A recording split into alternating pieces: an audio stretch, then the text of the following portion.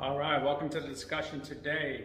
Today I'm going to talk about something that not everybody agrees with me with, but everything is neutral. We put the weight and the emotion behind it.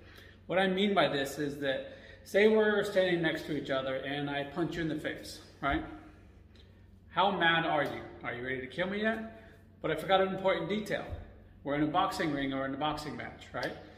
Does that same punch now have the same weight? Does it have the same emotion? Or is it expected, right? So the punch itself doesn't matter. So the action of being punched or whatever the case is doesn't matter. That's why two people can have the same stimulus and have two different responses, because that stimulus is neutral by itself.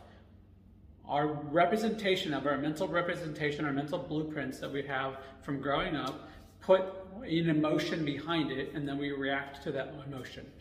So the point of these mental skills would be to find a way to then take that same stimulus and find a more positive reaction from us. Not being blindly and ignorant to the fact that, trying to say that that's a positive thing and it's a good thing and everything like that.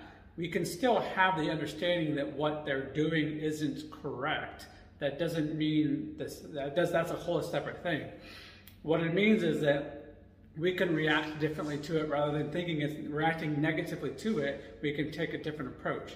This is what Gandhi did, Martin Luther King did, Nelson Mandela did. They took these events that were seemingly negative and they just took a positive approach to it and then did a peaceful protest or did peaceful advances in their cause, which, again, they weren't blind to the fact that what was going on wasn't right.